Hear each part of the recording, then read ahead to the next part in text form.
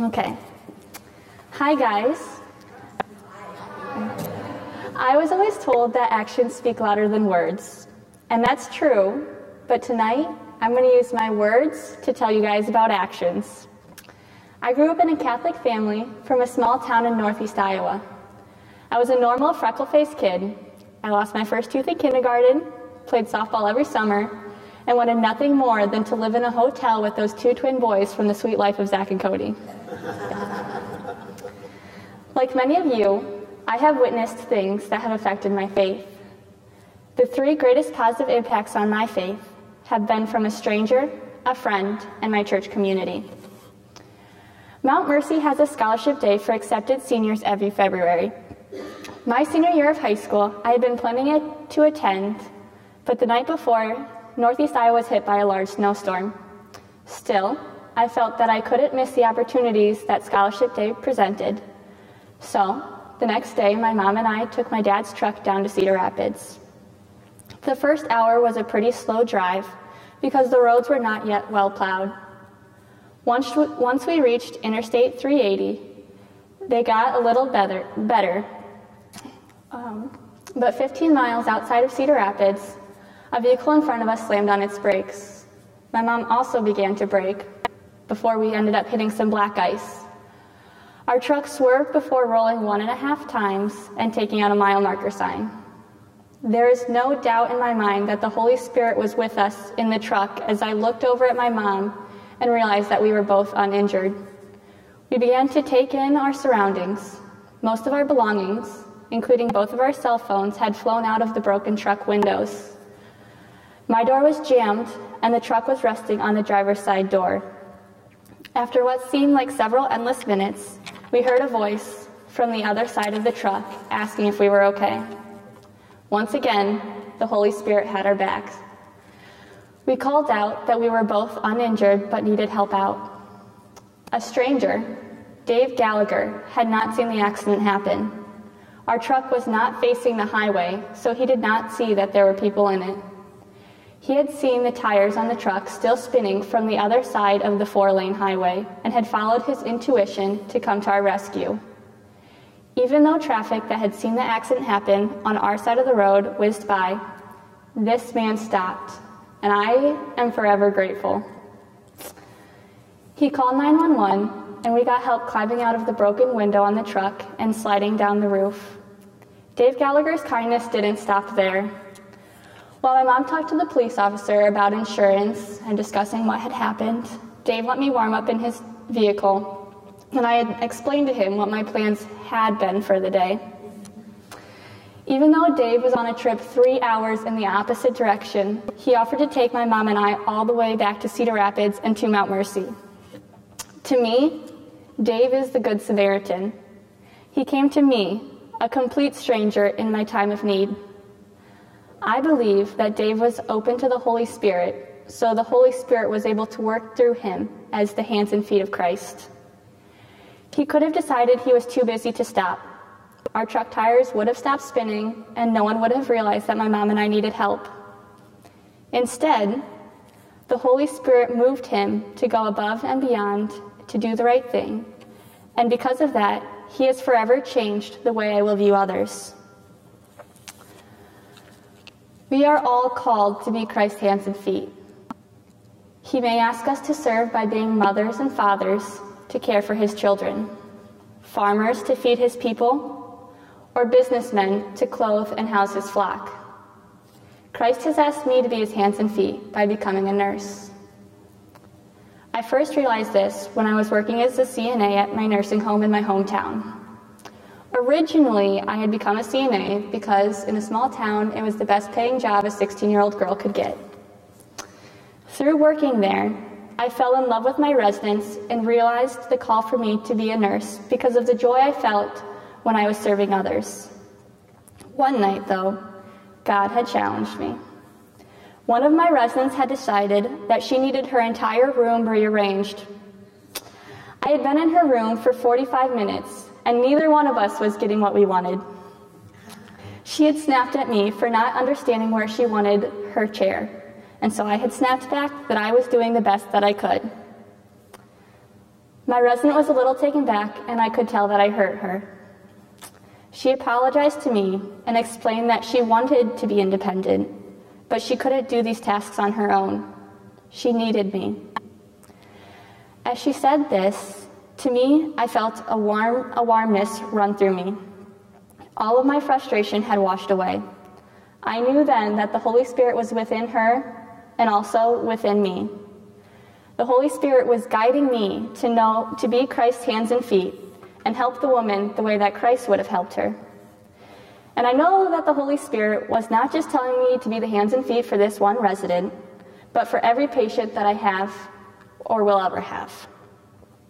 My encounter with God has made a difference in my work at the nursing home.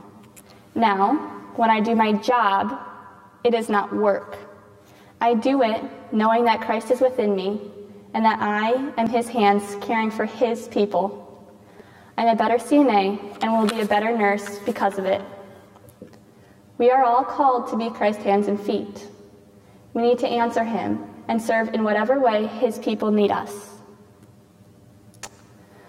Have you guys ever struggled to love anyone? Another part of my Christian faith has been learning to love unconditionally. There is no better example of this than my friend Annie. Even if we haven't seen each other for weeks, Annie is always excited when I come and visit her. She is overjoyed. Sometimes she's so happy, she pees a little. Annie is a dog. Think about the dogs in your life.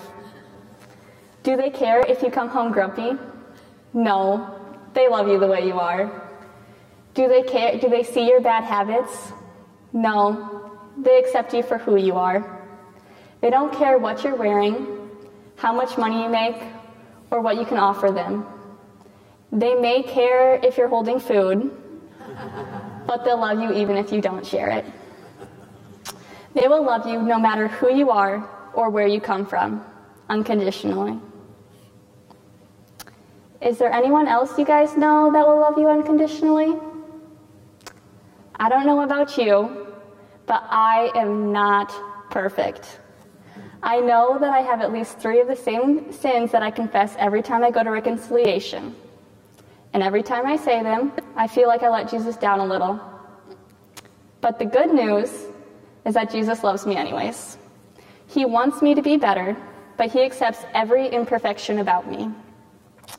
There is no way I can ever deserve this kind of love. The only thing I can do is forgive the way Jesus forgives and love the way that Jesus loves. Another friend of mine from here at Mount Mercy shared what loving means to her, and I thought it was a very cool example, so I'm going to share it with you guys. She had said that when you love yourself, it's like giving yourself a big hug and you wrap your arms around yourself. But then when you love others, you open your arms and you're giving to them. The really cool thing, though, is that when you're giving and your arms are not crossed over yourself, you can receive so much more in return. I am a firm believer that when we are unhappy, it could be because we are hugging ourselves too much. And when we're hugging ourselves, we're also hugging our worldly possessions. When we do that, we become endangered of loving things that cannot love us back. If our love is not returned, it is empty. When our arms are open and we give to others, we can see the happiness it brings them. Their happiness comes back to us in a rewarding, fulfilling manner. So in my family, we have a joke that food is love. My mom is the type of mother who shows her food or her love by giving us food. If she loves you and wants you to stay, she'll feed you. And if you love her back, you'll ask for seconds. The past summer, I took a note out of her book and used food to show my love. All summer, I worked night shift at the nursing home in my town from 5 p.m. to 6 a.m. On my way home one day, the Holy Spirit was working through me. There was road construction in front of my house, and the traffic was backed up. In a town with a population of 800, people are not used to waiting in line at traffic. Although I was tired and wanted nothing more than to go to sleep, the Holy Spirit helped me open my arms and give food to those waiting in line.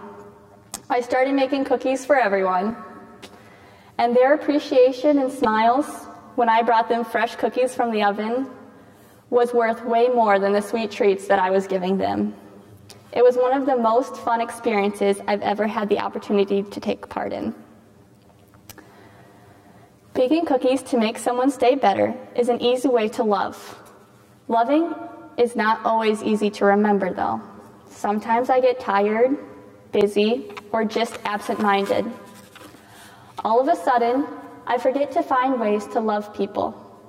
It is during these times that I am most unhappy.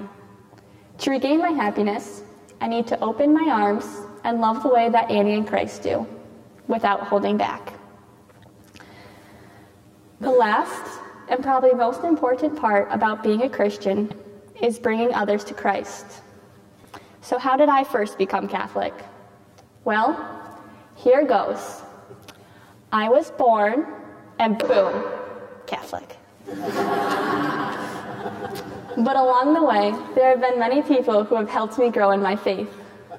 The first people to bring me to Christ were my parents. I don't remember the day of my baptism, but it was the first sacrament I made in the Catholic Church, and my parents literally carried me through it. We went to church every Sunday. My parents never asked us if we wanted to go to church. They didn't even ask if we wanted to be Catholic.